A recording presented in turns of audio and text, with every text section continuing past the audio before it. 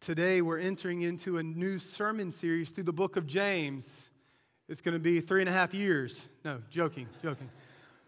It is going to be 10 weeks. At Kings, we desire to preach through books of the Bible, verse by verse. That's our hope. The main point of the text is what we desire to preach. This is called expository preaching. And we believe that this is the best way to show our commitment to the Word as God's inspired, inerrant, authoritative Word. It's to preach it book by book. What this does is it actually prevents us from preaching our favorite topics or getting on a certain hobby horse that the preacher may love. It forces us to preach hard sermons and difficult subjects that maybe in our culture we would just want to sidestep instead of dive into, because it may cause people to leave sometimes if you preach a hard text, if you preach against what our culture accepts. James is one of those books that I hope challenge us, but I also believe it's going to step on some of our toes. He is very to the point. He gets at a lot of different topics. We're going to see a variety of issues in the book of James, from trials that come into our lives, to poverty and riches, to materialism, favoritism, social justice, the tongue, worldliness, boasting, making plans, prayer, and he even in chapter 5 deals with, hey, what do you do if someone's sick? We're going to be here for 10 weeks. James is a letter written by the half-brother of Jesus. James was a leader in the Jerusalem church that was planted in Acts 2. We see that throughout Acts, that it talks about James. There is another James who is martyred in chapter 13, but then this is James, the half-brother of Jesus, who Josephus actually says was martyred in AD 62. His letter is one that is loved by many Christians because it's practical, it's concise, and it's memorable. He uses a lot of illustrations to make points stick. He's much better at this than I am. He's concise. It's only 108 verses. And we know from past experiences in James that it is very practical. Hey, this is what you do as a Christian. James also gives us an understanding of how faith and works relate. Hence, the title of this series is Our Faith at Work. Our Faith at Work. Many times when we discuss works related to the Christian life, there's a knee-jerk reaction that cautions us or comes into our lives because we don't want to be labeled legalists. I've had conversations with some of you that have grown up in churches where that's how you would describe or characterize that church. It was a legalist church. It's one that only preached, do this, don't do that. So when we think about works, many times we shy away from it because of that, or we don't want to see our salvation as being earned by our works. And James doesn't affirm that. The scriptures don't affirm that we can gain righteousness, we can gain salvation by our works. As we go through this letter, we're going to see in these 108 verses, there are 59 commands in these 108 verses. But there's also an emphasis on faith. Everything James writes is founded on faith given by the Lord to us. He mentions it 14 times in this letter. James will challenge us to see rightly the relationship between our faith and works. David Platt points out that James also helps us see how our faith impacts the world around us. This is what he says. Faith moves Christians to take steps of radical obedience to make the gospel known all around the world. Right? Our faith at work. That's what we want to see. We don't want to see just people who come and hear the word and then go about their lives as if nothing happened. We don't want to go about as practical atheists throughout the work week.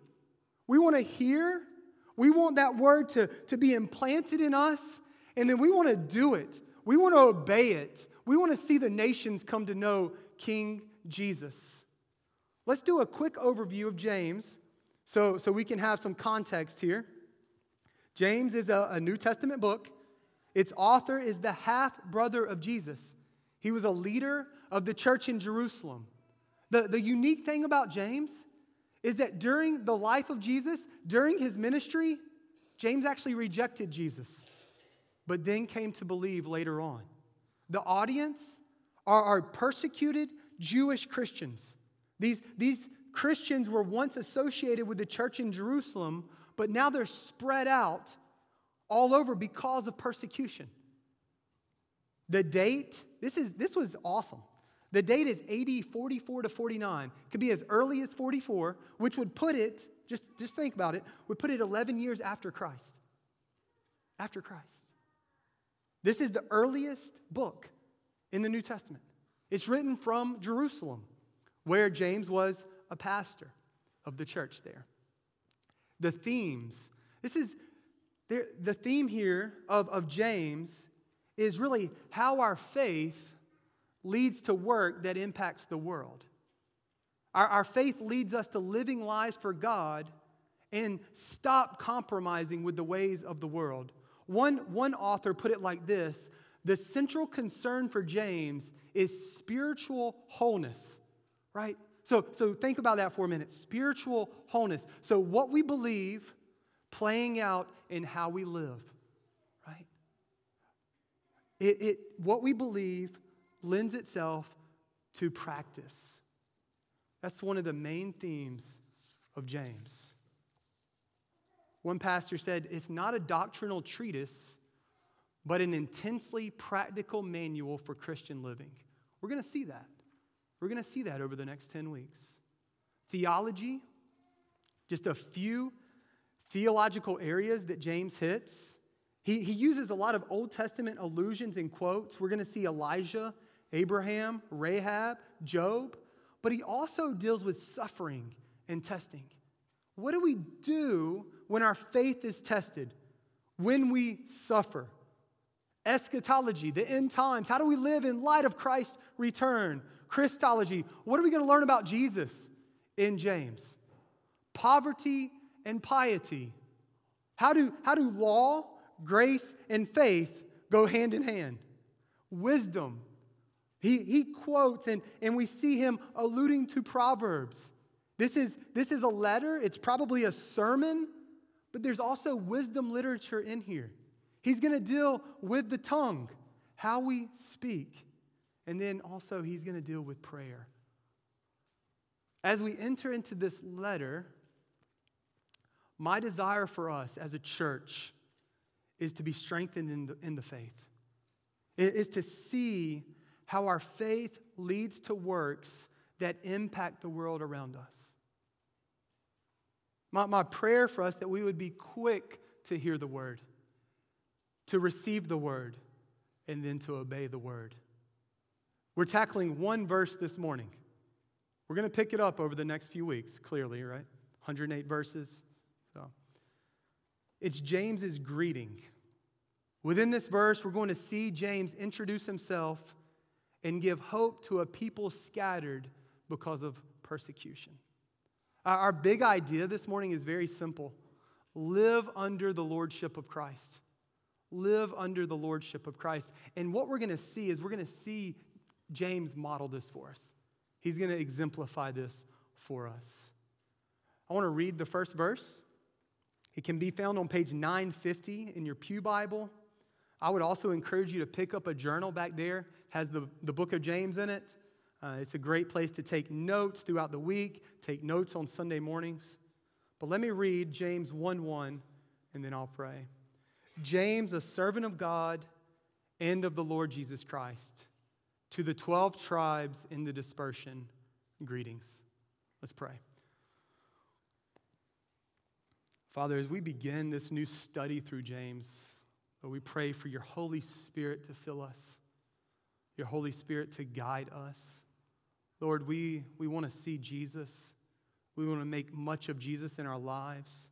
Father, we want what we say we believe to come out in the way we act. Father, our actions, our words, our deeds, God, may they be founded upon the gospel of Jesus Christ and the faith you've given us in him. Father, now we pray that you would allow us to hear, receive, and obey this word. We pray all this in the mighty name of Jesus. Amen.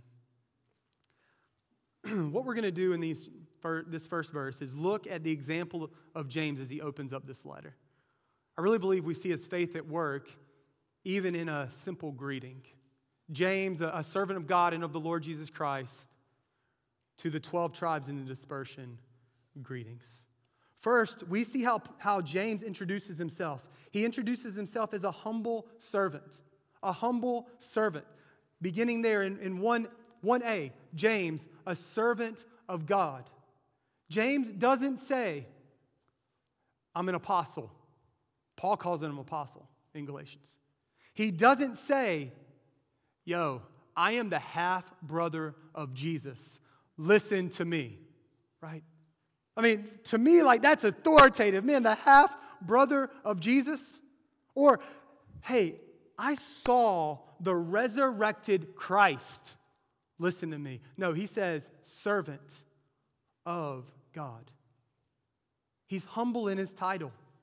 He's a servant. This word is slave, bondservant. He knew his role in God's kingdom, in God's economy. James is the half-brother of Jesus.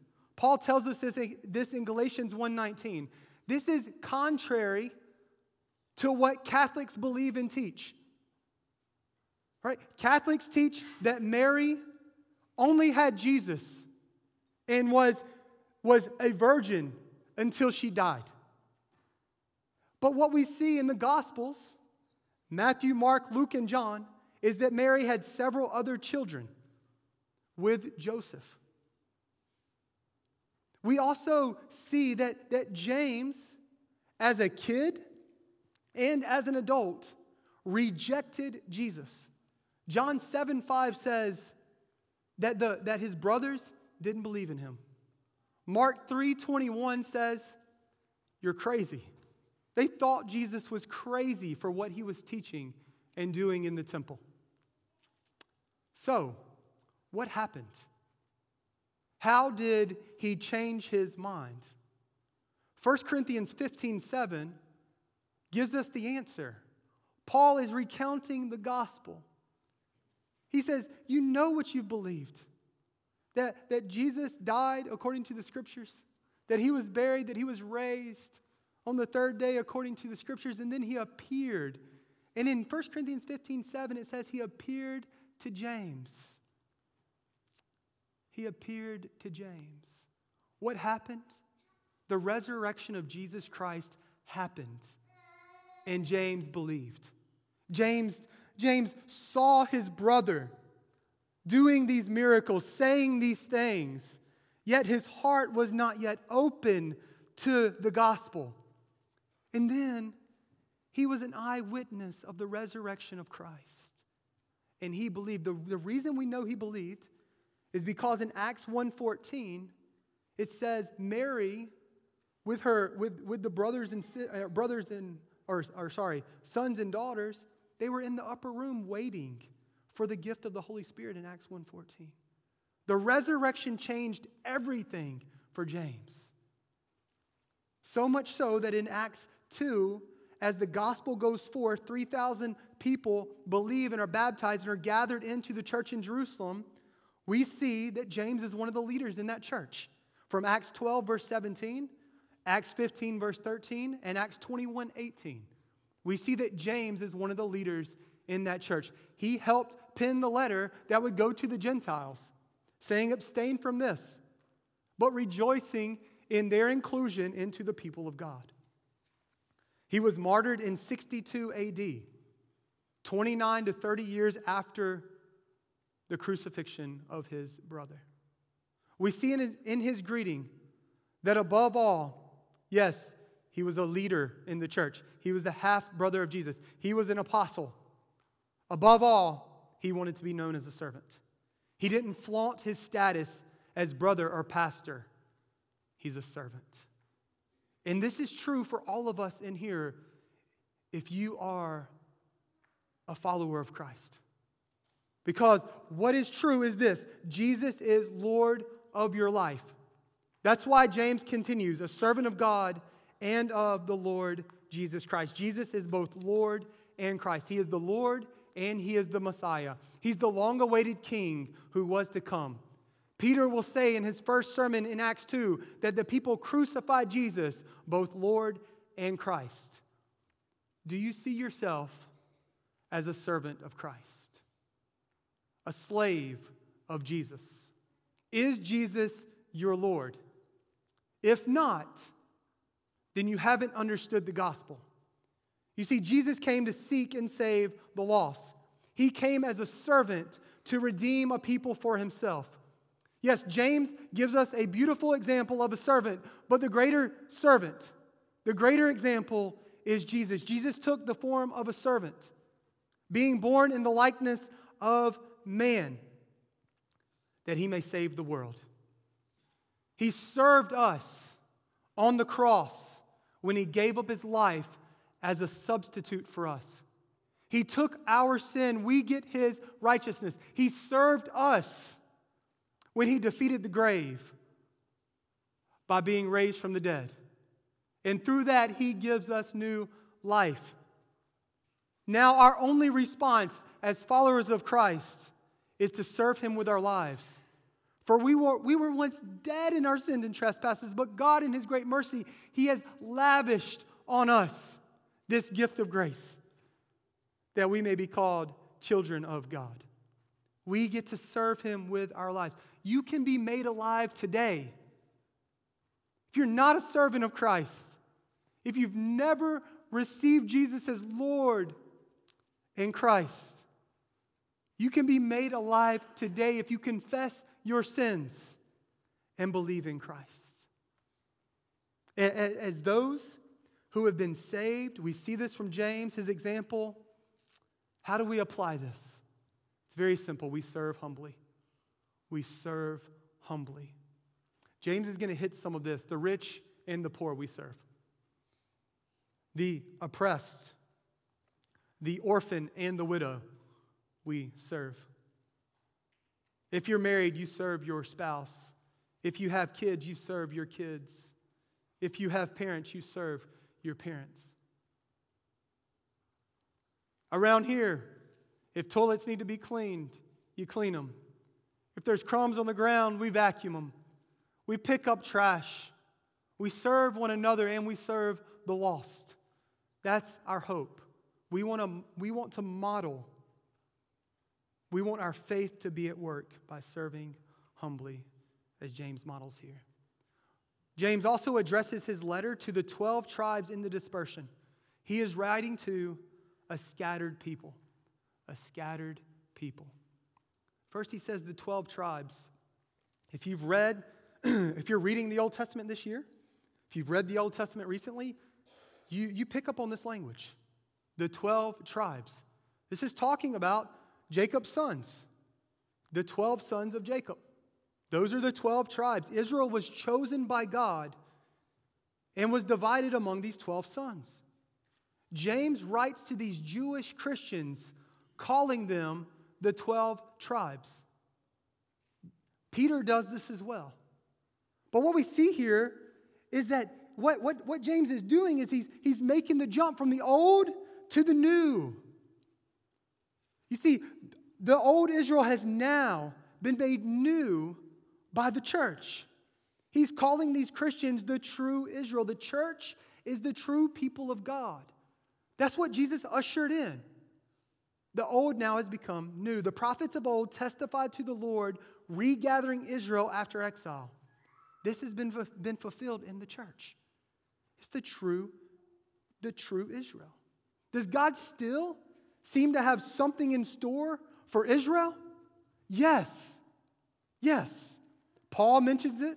We see in the Old Testament, there's something still happening. God's still gonna draw out Jews that have been scattered. But it seems as well, from Revelation and in the New Testament, that the church is the new Israel. The church is also dispersed. Here, to the 12 tribes in the dispersion. This means among the nations. They're dispersed because of persecution. We see this in Acts 8 at the stoning of Stephen. Saul at this point, he goes around and he arrests and kills Christians, and they disperse throughout all the surrounding regions. Judea, Samaria, and to the ends of the earth. As they're dispersed, they continue to preach the gospel, and more churches were planted. Here we see James is addressing the 12 tribes in the dispersion. These tribes, these Christians are God's chosen people who have been dispersed among the nations for a purpose, and that's to see the gospel go forth. Here, as he addresses them, he's also addressing the church. He's addressing us. And we need to live as God's chosen people among the nations, among our community, starting right here. That's why we want to pray each day of January for lost friends and family and coworkers and neighbors. And then as God calls others from among us to go to the nations, yes, we want to reach the nations here, but we also want to send to the uttermost parts of the world. We want to serve humbly. We want to live as God's chosen people. And then James finishes with just a simple word. He says, greetings. You see, this is a comforting word for this church and these dispersed peoples. The people James is writing to are going through trials. They've been dispersed because of their faith. They find themselves all over the world. James writes to them to encourage them in their faith. This word greeting means to rejoice or be glad. They needed this. They needed to be encouraged, but also challenged to continue to live out their faith. The very next verse in James 1:2, it says, count it all joy, my brothers. They needed to be encouraged to see the trials that they were going through as something to rejoice in, something that was leading to their maturity in the faith. We need encouragement from one another. We need to be comforted by one another. We live in a tough world. We live in a world that has pressures coming from all angles towards us. Hey, come and look like me. We need to comfort one another. That as we go through trials, as we go through suffering, let us count it all joy. Who can you comfort today? This is our faith at work right here in this first verse.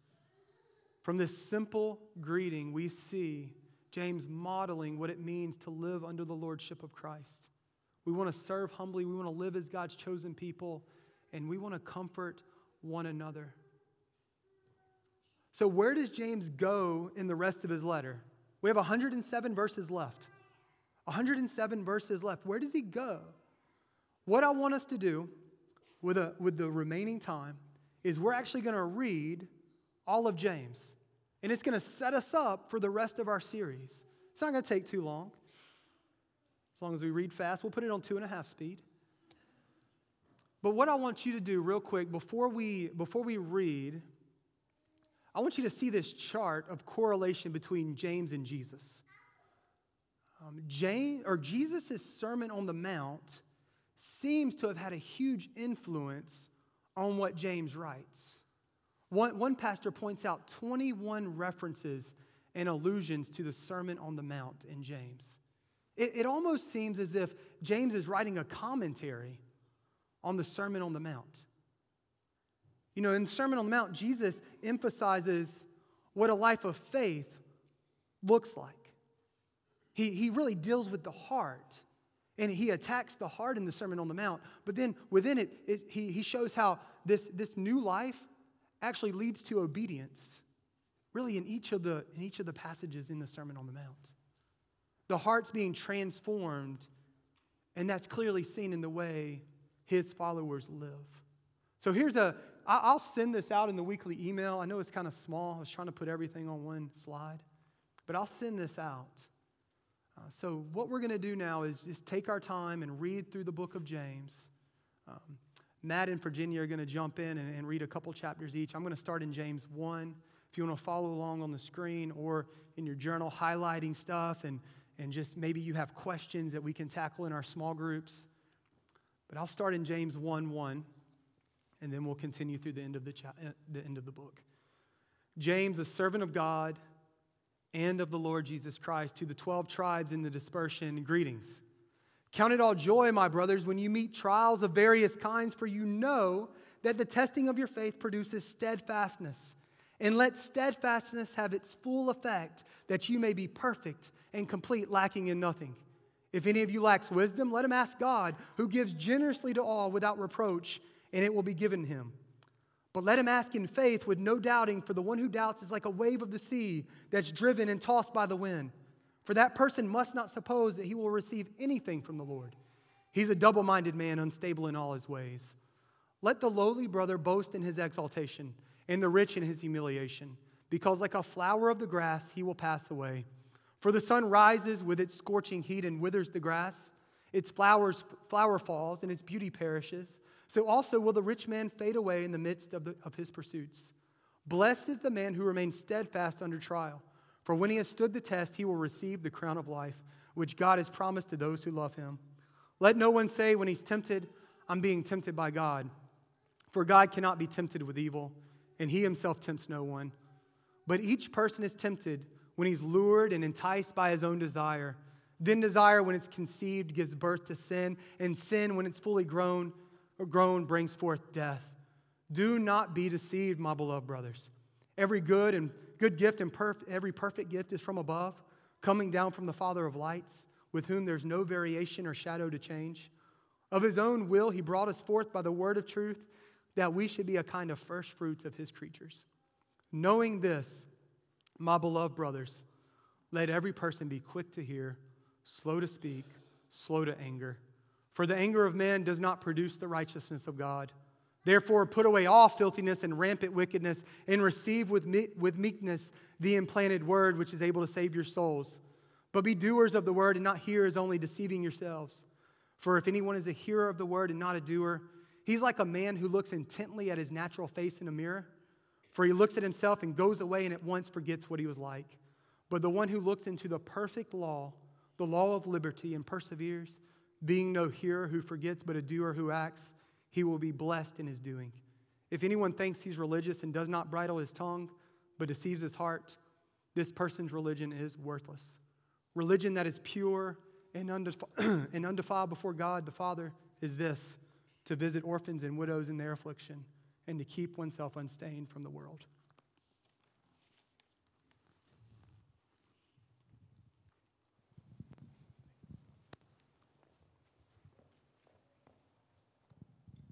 My brothers, show no partiality as you hold the faith in our Lord Jesus Christ, the Lord of glory. For if a man wearing a gold ring and fine clothing comes into your assembly, and a poor man in shabby clothing also comes in, and if you pay attention to the one who wears the fine clothing, and you say, you sit here in a good place, while you say to the poor man, you stand over there, or sit down at my feet, have you not then made distinctions among yourselves and become judges with evil thoughts? Listen, my beloved brothers, has not God chosen those who are poor in the world to be rich in faith and heirs of the kingdom, which he has promised to those who love him? But you have dishonored the poor man. Are not the rich the ones who oppress you, and the ones who drag you into court? Are they not the ones who blaspheme the honorable name by which you are called? If you really fulfill the royal law according to the scripture, you shall love your neighbor as yourself, you are doing well. But if you show partiality, you are committing sin and are convicted by the law as transgressors. For whoever keeps the whole law but fails in one point has become guilty of all of it. For he who said, do not commit adultery, also said, do not murder. If you do not commit adultery but do murder, you have become a transgressor of the law. So speak and so act as those who are to be judged under the law of liberty. For judgment is without mercy to one who has shown no mercy. Mercy triumphs over judgment. What good is it, my brothers, if someone says he has faith but does not have works? Can that faith save him? If a brother or sister is poorly clothed and lacking in daily food, and one of you says to them, go in peace, be warmed and filled without giving them the things needed for the body, what good is that? So also faith by itself, if it does not have works, is dead. But someone will say, you have faith and I have works. Show me your faith apart from your works, and I will show you my faith by my works. You believe that God is one. You do well. Even the demons believe and shudder. Do you want to be shown, you foolish person, that faith apart from works is useless? Was not Abraham our father justified by works when he offered up his son Isaac on the altar? You see that faith was active along with his works, and faith was completed by his works. And the scripture was fulfilled that says, Abraham believed God, and it was counted to him as righteousness. And he was called a friend of God. You see that a person is justified by works and not by faith alone. And in the same way was not also Rahab the prostitute justified by works when she received the messengers and sent them out by another way? For as the body apart from the spirit is dead, so also faith apart from works is dead. Not many of you should become teachers, my brothers, for you know that we who teach will be judged with greater strictness, for we all stumble in many ways. And if anyone does not stumble in what he says, he is a perfect man, able also to bridle his whole body.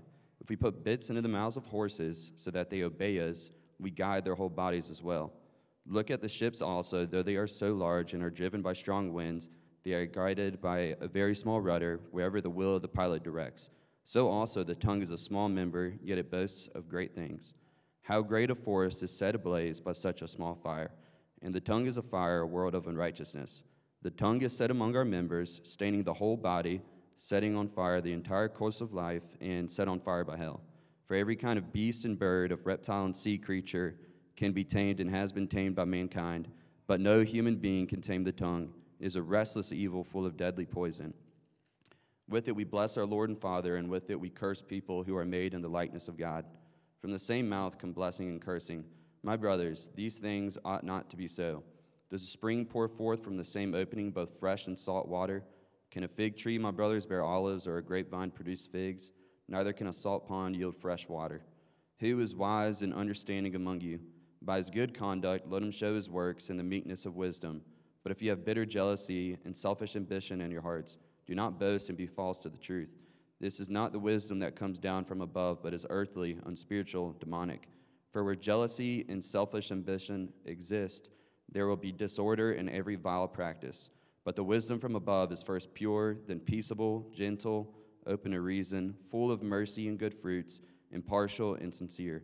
And a harvest of righteousness is sown in peace by those who make peace. What causes quarrels and what causes fights among you? Is it not this, that your passions are at war within you? You desire and do not have, so you murder. You covet and cannot obtain, so you fight and quarrel. You do not have because you do not ask. You ask and do not receive because you ask wrongly, to spend it on your passions. You adulterous people. Do you not know that friendship with the world is enmity with God? Therefore, whoever wishes to be a friend of the world makes himself an enemy of God. Or do you suppose it is to no purpose that the Scripture says, he yearns jealously over the Spirit that he has made to dwell in us, but he gives more grace. Therefore it says, God opposes the proud, but gives grace to the humble. Submit yourselves therefore to God. Resist the devil, and he will flee from you. Draw near to God, and he will draw near to you. Cleanse your hands, you sinners, and purify your hearts, you double-minded. Be wretched and mourn and weep. Let your laughter be turned into mourning and your joy to gloom. Humble yourselves before the Lord, and he will exalt you. Do not speak evil against one another, brothers. The one who speaks against a brother or judges his brother speaks evil against the law and judges the law. But if you judge the law, you are not a doer of the law, but a judge. There is only one lawgiver and judge, he who is able to save and to destroy. But who are you to judge your neighbor? Come now, you who say, today or tomorrow we will go into such and such a town and spend a year there and trade and make a profit. Yet you do not know what tomorrow will bring. What is your life? For you are a mist that appears for a little time and then vanishes. Instead, you ought to say, if the Lord wills, we will live and do this or that. As it is, you boast in your arrogance. All such boasting is evil. So whoever knows the right thing to do and fails to do it, for him it is sin. Come now, you rich, weep and howl for the miseries that are coming upon you. Your riches have rotted, and your garments are moth-eaten.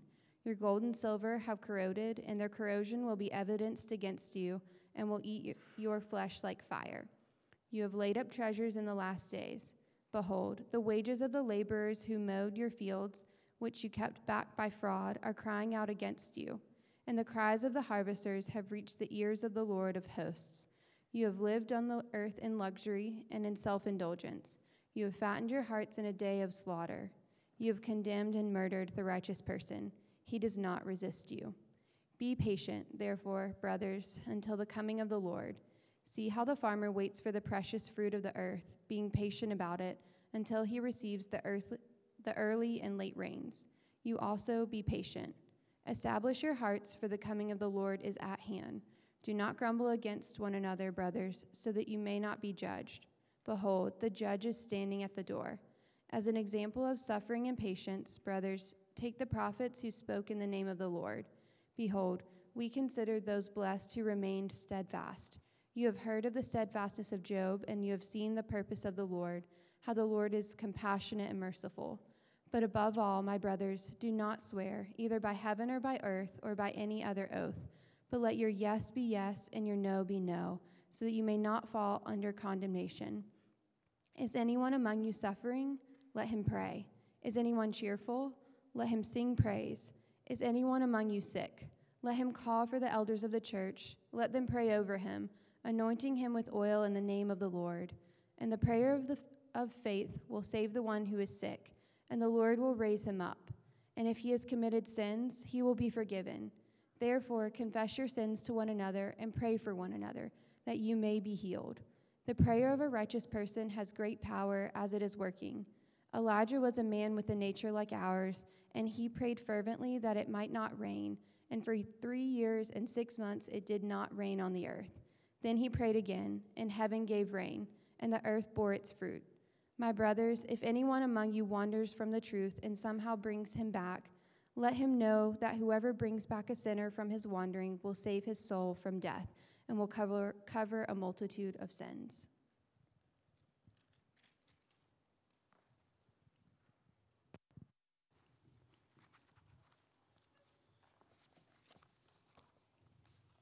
Thank y'all for reading for us. As our band makes their way back up for us to sing our final song.